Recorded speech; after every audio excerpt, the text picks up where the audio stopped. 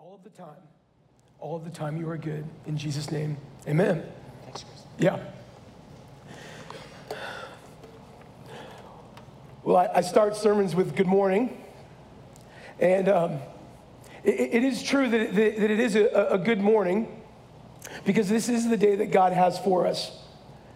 And so today, if you have Bibles, I hope you do, you can turn to 1 Peter. We're going to be in chapter 1, verses 3 through 9 today. And as we do that, God's plan is always different than ours, right?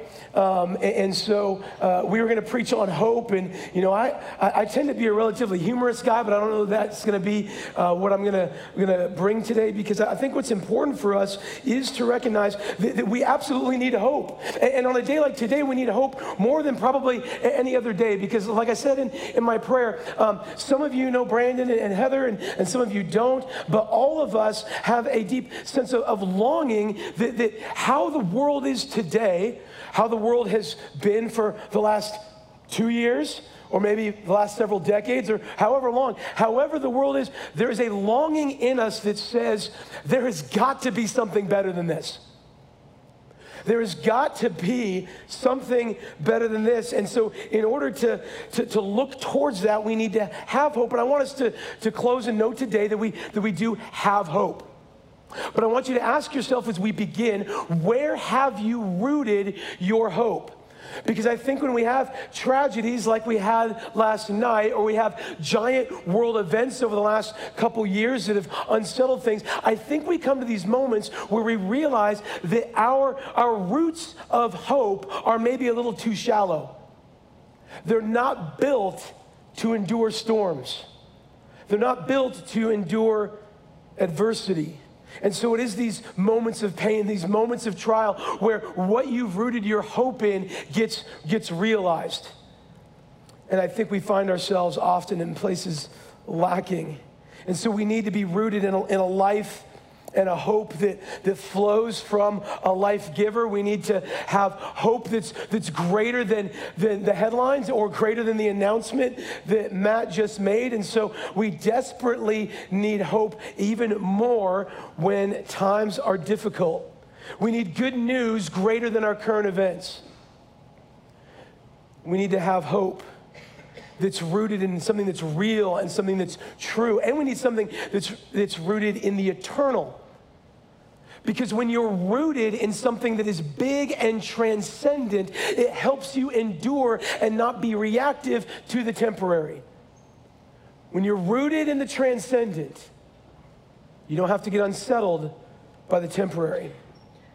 If you're a Christian, our hope is in Jesus Christ. Our identity, our purpose, our design, our destiny is in Jesus Christ. And that means that we have a truth that is both timely and transcendent, that Jesus is the same yesterday, last night, today, and tomorrow. So here in 1 Peter, Peter's this apostle. He was a guy that ran with Jesus for years. He was an epic failure, but also an effective leader. And he's writing to these churches who are scattered all across kind of this Roman area that was kind of away, an outpost from kind of the main city. And these people were called the elect exiles. Because he's like, hey, you're God's chosen people, but you're in a place that doesn't feel like God's kingdom. It doesn't feel like a forever home in heaven. It feels more like you're an exile, and yet you're chosen by God, chastised by the world. And so they were a people of great longing, a people who were desperately unsettled by the world around them. And Peter's here to give them some real and living hope. And so that's what we're going to do today, looking at these verses. I've broken it up into 3 sections. We're going to look at where hope takes us. We're going to look at some hope for the present, and then we're going to finally rest in the faithfulness of God. I love that song that we sang right before this, and I hadn't heard that before. It's pretty phenomenal. Here we go. 1 Peter 1, 3 through 5 says this. Again, writing to people who are suffering. Blessed be the God and Father of our Lord Jesus Christ.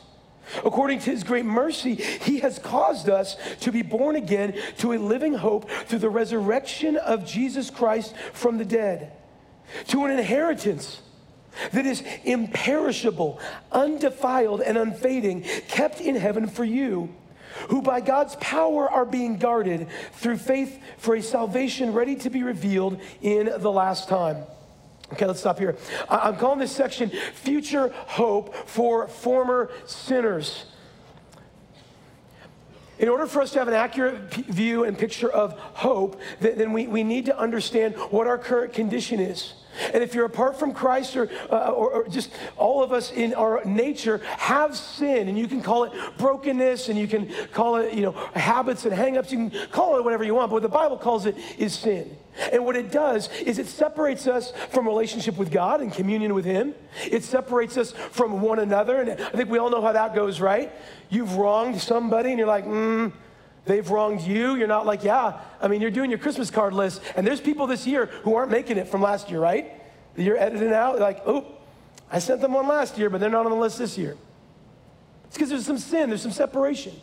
And then even in our own lives, there's shame, where when we've sinned or we recognize there's something not right in us, it leads us to not want to be our full selves with those around us.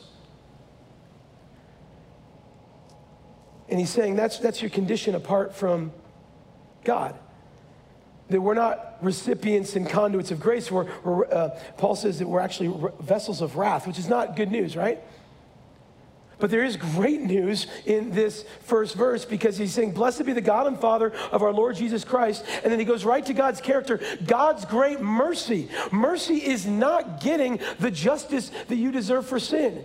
It's also a word that translates into a steadfast love and kindness. That is God's disposition for you and for me, even in our sin. And so if we were going to define hope as this, that hope is the anticipation of a better future than our current reality. I'll say it again, hope is an anticipation of a better future than our current reality. Then let's start with the baseline of knowing where we're at. And then let's have some hope for where we're going. He says that you're born again. That actually means born from above, that we have a spiritual rebirth with new life. And then he says your hope is in the resurrection of Jesus from the dead. That our only hope in life and death is that we are not our own, but we are the Lord's. And then if we are in Christ, if we are Jesus' people, then we have hope in a resurrected God who says, hey, death for you is actually not going to be the end. Death for you is not going to be justice. Death for you is actually going to be mercy. And that's great news. In a God who can look death in the face, suffer it, endure it, and say, that's not the end. That's not the end of the story. It's the beginning of a new chapter. So we have a hope that's rooted in the character of God. And that means that when our hope is rooted in the character of God, that our hope's not in something that we've earned. You can't earn hope. You can't be like, well, okay, I've done all the right things, and so I feel like I got a better future ahead of me because of what I've done. No, he's saying because of the mercy of God, because of God's character, that is where we have hope in. See, without Jesus, there isn't hope.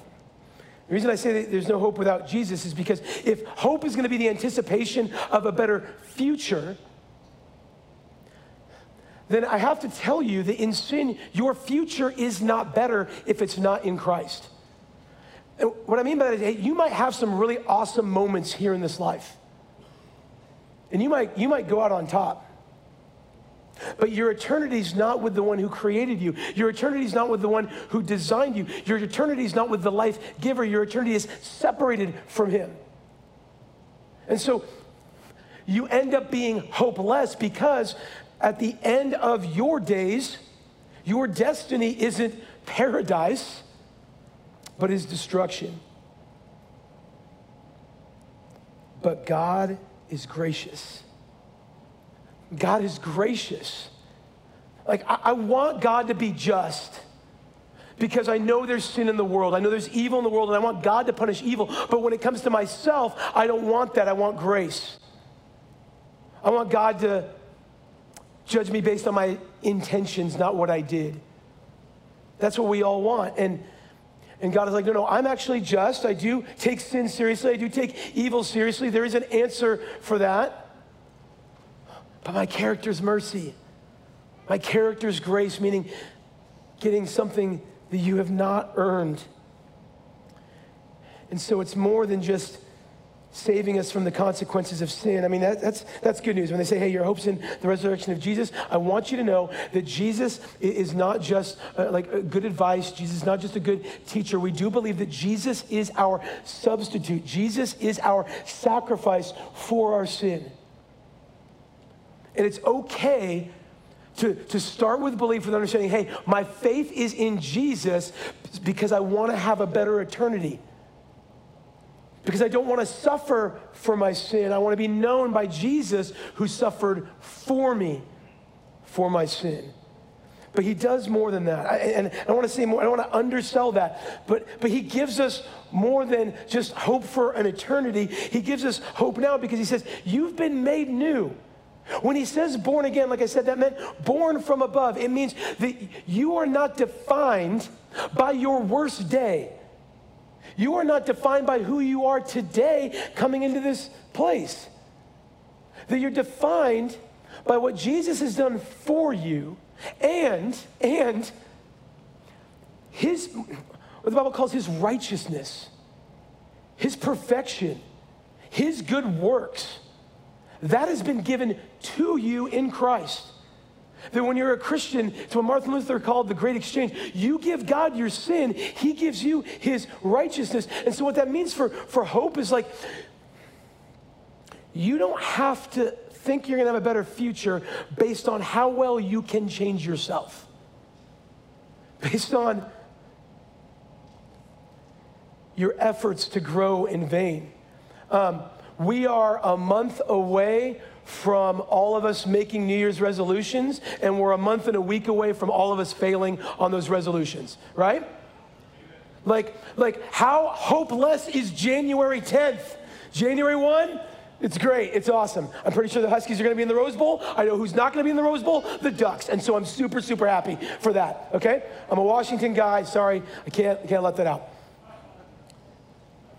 But how hopeless is that? When you're like, no, I gave it my best. I recognized the problem. I know I needed to change, and it didn't change. Thank Jesus, you're not defined by your efforts to grow, but you're actually defined. He says, no, I've made you new. You're no longer the person you were before. If you're not a Christian and you came in this morning, like, know that the hope for the gospel, the good news of Jesus Christ, is not just your eternity, it is your present. It is that you do not need to be defined by who you are now or what you've done in the past, but you get to be defined by what Jesus did on the past and the cross for you.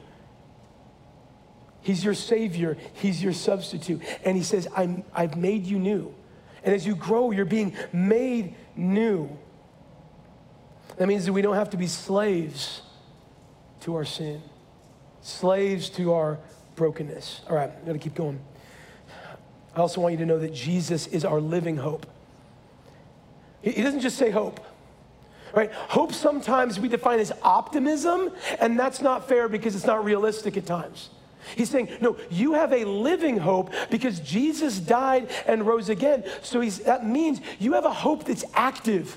Or your hope is not in an idea. Your hope is not in a political party. Your hope is not in a worldview. Your hope is in a person. That person is Jesus. Jesus is alive. And so that means that hope is never dead. It means it's a hope that's present. It means in the Holy Spirit, it's a hope that can bring comfort even in the midst of tragedy and of trial. It means when we need hope, when we desire hope, we can call out for hope and for comfort, and we can know we will receive an answer because our hope is living and active.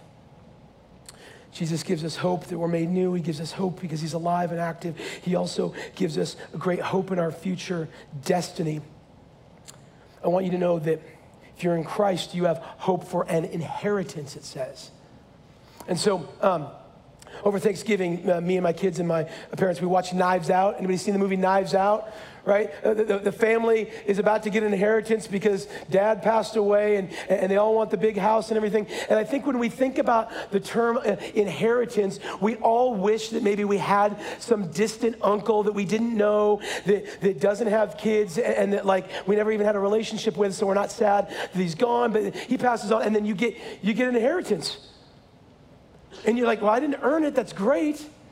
But we think of inheritance as money to spend or wealth. But what he's referencing here, see, Peter grew up in a Jewish home. He knew the Old Testament story of God's people. He's actually talking not about wealth to spend, but a place to dwell. In the Old Testament, God tells his people that their promised land is their inheritance. When you start those Bible reading plans in the next few weeks and you start finding your way, hopefully you keep going on that part of it, right? And you find your way into Numbers and you're like, there's all these this landmarks and there's all these people named, there's all these borders. What's that all there for? That's God describing to his people, I have a specific inheritance for you. And it's a place to belong. It's a place to dwell. It's a place to be in communion with God and his people. That's what he's talking about. And God's people, I'll just let you know, they got that promised land, if you know the story of the Bible. It's like, yeah, Exodus happens. They come out, they wander in the wilderness, they get the promised land, and you're like, all right, things are going great. We can just kind of close this story up, right? Except that God's people weren't faithful. We just sang on and on about God's faithfulness. And the reason we sing about God's faithfulness is because we all understand our unfaithfulness.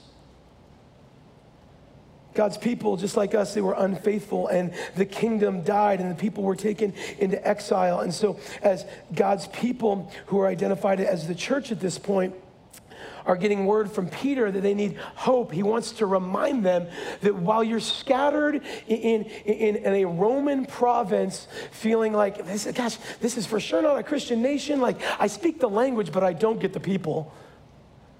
He's like, I want you to know that your eternity and your destiny ends with you in a place to dwell, a place to belong, a place to be a part of, a community, a place that includes God and his people. And so we need hope for a kingdom that always gets better, because any of us that are students of history know that like empires rise and nations fall. And so there's arcs where it's like, hey, things seem to be getting better, then they peak, and then things get worse. You can't be a hopeful person anticipating a better future if you know even if things get good, they're gonna not get good. So he describes the inheritance, the place, the people in these three words and these four attributes. The first word is this. He said you're gonna have this promised future inheritance that's better than today. And the first word he uses is imperishable. It means that it's a kingdom and it's a place that will never end, that will never perish. That, like, you don't have to worry about the ascendancy of China and what does that mean for the world order. You don't have to worry about conflict in Ukraine and the Soviet Union. You don't have to worry about the Great Reset or worry because the Democrats won again or the Republicans are still being super nationalistic or whatever. Like, you don't have to worry about any of that. Because you don't have to worry about a greater kingdom coming, because he's saying you're going to be going into the greatest kingdom. Like, that gives us hope because it stays our fear. It shuts down your fear because you don't have to be worried about the kingdom going away. Then that future, when we get to that future, we can exhale. Tears and fears are over. They are no more because it's a kingdom that doesn't end. The second word he says is undefiled. That it's a place of purity. And purity is not a word we use too much, and certainly not in our culture, right? What purity means is great integrity. Yes, holiness for sure, but it's not like stuffy. It means, like I said, great integrity where people have been made clean by God. So when I said earlier that when you're born again, you're made new, part of that is what the Bible calls sanctification, where he's like, I've made you clean. That sin and that abuse that you suffered that just makes you feel dirty, the gospel cleans that. Jesus' blood cleans that. So when you enter into the kingdom, like none of us are perfect now, but when we enter into the kingdom and our final inheritance, God said, I've made you new, I'm making you new, I made you clean, you are now clean, and you're entering a kingdom that is clean. So that means that nothing you have suffered is going to be brought in to that kingdom. Those horrible memories, that trauma you've experienced. The prophet Isaiah says, the former things will not even be remembered. There are all things we wish we would have forgotten. And in that kingdom, we won't even be defiled with the bad memories of things that we've done or that have been done to us. It's a place of zero sin, but it's also a place with zero possibility for sin. How much more joyful and hopeful could you be if you were in a place where you knew sin could not impact? That's the hope we have for this inheritance. And then he also says it's unfading. That the kingdom is glorious and radiant and beautiful. It doesn't get better and peak and decline, but in fact, it only gets better and better and better. My wife and I this summer got to go to an all-inclusive resort in Mexico. I don't know what heaven is like, but I'm pretty sure it is like an all-inclusive resort in Mexico. Because you show up, we got off the plane, and I was so excited. There's like these cabanas, and there's like a party happening, and I was like, babe, let's party. We're here in Mexico. She's like, this is the airport parking lot. I was like, but the music. And she's like, we don't drink the water here. I was like, okay. And I was like, this is great. Then we get to the hotel, and there's a big entryway. And again, their music's going, and they want to give you a cocktail and everything. And I'm like, let's go. Let's party. She's like, this is the foyer. We haven't even checked in yet. And then we walked out. And we saw the pool, and we saw the beach, and I'm telling you about a progressively getting greater kingdom. And so that we get there, and when we go in, and we met some friends there, and we were starving, and my wife was super hungry, and she's like, I want all the tacos. She just said all the tacos. And so and she thought there's like maybe 2 or 3 types. No, there's like 10 types of tacos. So these giant trays of tacos came out, and like day one, I was like, these tacos are amazing. And then somebody told us about another taco stand on the other side of the resort where the tacos are even better. And we had those the next day. The point of me telling you this is I think heaven is a place where the tacos get better every single day. Where every day you're like, yesterday's tacos were great, and you wake up and you go and you're like, these tacos are amazing. That's what he's saying about an unfading glory. How hopeful would you be if you knew every single day was going to be better than the day before? That on bad days, it's not going to be like this. On your greatest day, you don't have to worry like, was this as good as it gets? It says an unfading glory. And then finally, it says that it's secured by God. That we have hope of a future with God that is protected by God. It's safe and it can't be lost. It's secure. That our final destination is an eternity with God. And so that's good news for tomorrow, okay? Like I want us to have a forward-looking view of hope, a forward and story-looking view of how history goes, but we need some hope for today too. And what I love about the Bible is that it's very realistic about our present day and condition. He says this, we're gonna look at verses 6 and 7. It says this, in this you rejoice, though now for a little while, if necessary, you've been grieved by various trials, so that the tested genuineness of your faith, more precious than gold that perishes, though it be tested by fire, may be found to result in praise and glory and honor at the revelation of Jesus Christ. This is Peter talking to people who are great suffering, trying to give them an enduring hope for the future, and then saying, and I understand that today is really hard. I understand that today is painful. I understand it doesn't feel like the beach in Mexico. It feels like a scorching fire. I understand that it feels like you're getting burned right now. He's talking about joy in the trials, and he's saying, today is hard. And then he uses this word grieved, talking about the trials. And that word isn't about how difficult the trial is, meaning like how much strength you need to get through it. It's actually a word about the emotions you experience in the midst of trial. He's saying you were grieved. Your soul hurt. It's so important for us to engage with hope, to start with being realistic about the pain that's suffered. That emotions are real. That for sure we're not to be people who are ruled by our emotions, but heaven help us if we're people who are numb or disconnected from them. After the last couple years of the mental health of our collective society, I think we realize we have not done a good job of processing our emotions. So when you have grief and you don't process it and you just push it down and shove it down, that it doesn't go away, it just comes out in really unhealthy ways. And you pop off at other people, or you do things that are unhealthy. If we ignore them, they don't go away. Grief is like any other emotion. It needs to be named. It needs to be expressed. It needs to be experienced. It needs to be processed. Grief, I want you to know, is an important part of our journey, but it is not our destination. So on our road trip down here, my wife and I was very, very glad to find a rest area at a point where I needed a rest area. But at no point have I ever been on a trip where I go to a rest area, as necessary as it is, and been like, this is where I want to dwell. This is, I got my tent, I got my motor, I'll just stay here. Because we're not meant to dwell in grief. But if you go right past that rest area where grief was supposed to be processed, grief's not in the rear view. It is a cloud that hangs over you. It has to be dealt with.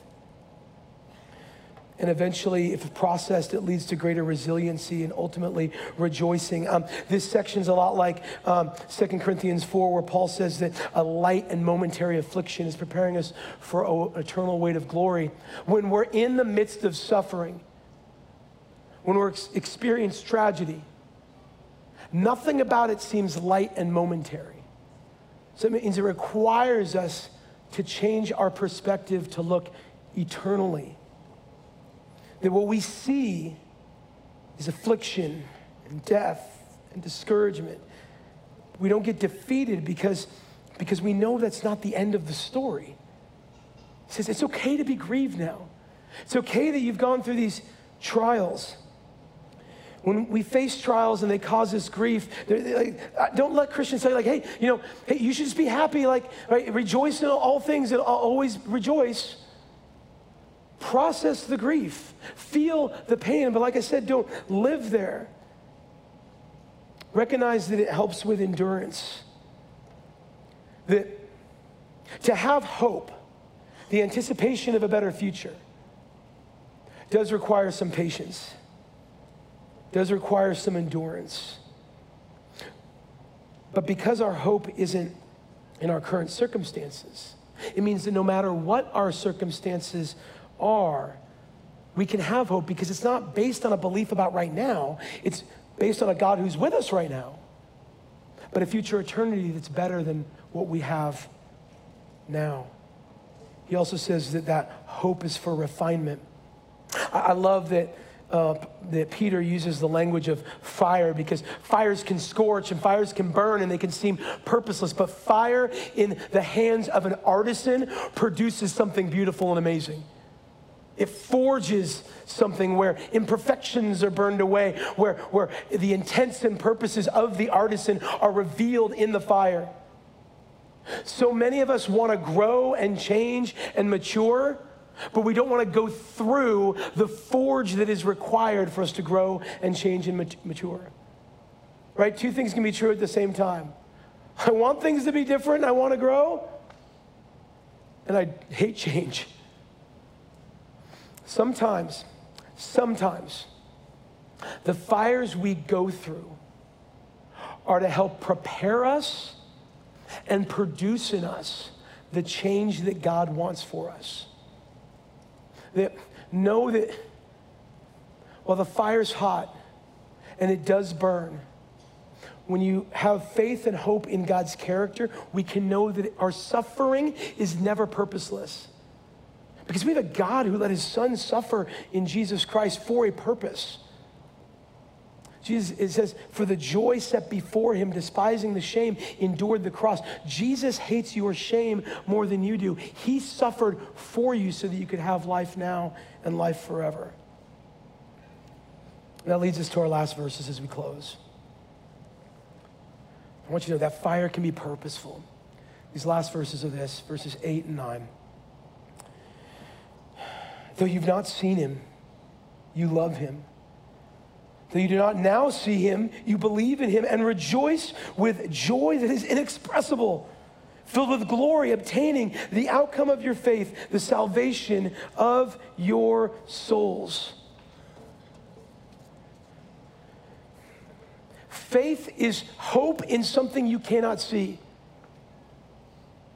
We have an unseen God, but we do not have an uncertain outcome. Our faith is in a Jesus we can't see, but our hope is in an outcome that is secure and assured. And so, Peter's encouraging and he's empathetic to these churches who are discouraged. And Peter's a guy who, he saw it all. He walked with Jesus. He saw the miracles of Jesus. He heard the teachings of Jesus. He laughed with Jesus. He wept with Jesus. And then he saw Jesus enduring something that he didn't deserve. He saw Jesus falsely accused. He saw Jesus betrayed. He saw Jesus go through the greatest cosmic tragedy imagined, that God's people would kill God's son. He saw Jesus beaten and bloodied. He saw Jesus dead and buried. And he saw a tomb that was empty. And he met with a Jesus who was resurrected. And in Peter's greatest failures of denying Jesus, he was restored by a Jesus who says, Peter, I love you and I know you love me. Feed my sheep, feed my lambs. Peter, I'm not done with you. Your sin and your future death, those are buried in the tomb, but your life with me is resurrected. Peter, I've got mission for you. I've got purpose for you. Peter, your greatest days are ahead of you. Even though Peter's greatest days were going to include suffering. Peter got martyred at the end of his story, but his hope was an inheritance that was forever. His hope was in an inheritance that would never fade. And so Peter knows that tension of, I know what eternity looks like. I want to get there. Today is hard. And this is the day that God has for me. And this is the path that God has for me. I don't know what today has for you. But if you came in this morning and you don't know where your eternity is, I would just encourage you. I would implore you not to fight, but to surrender. To receive mercy and grace that comes when you place your faith in Jesus Christ. If you came in today and you're like, yeah, I'm already a Christian, my eternity is secure. I want you to know that you have a real, living, active hope. God is present with us in the midst of suffering. As in a few moments here, you're going to take communion. And if you're a Christian, we get to look back at God's past character, his past work, to give us hope and endurance for today, that our eternity is secure when we simply trust Jesus. Let's pray. God, you are with us. God, you are for us.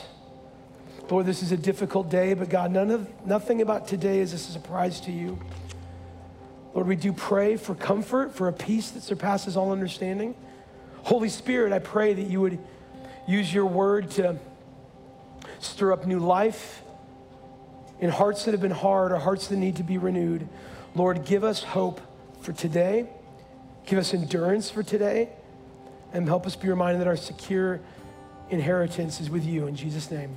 And all God's people said, amen. Amen. Thank you.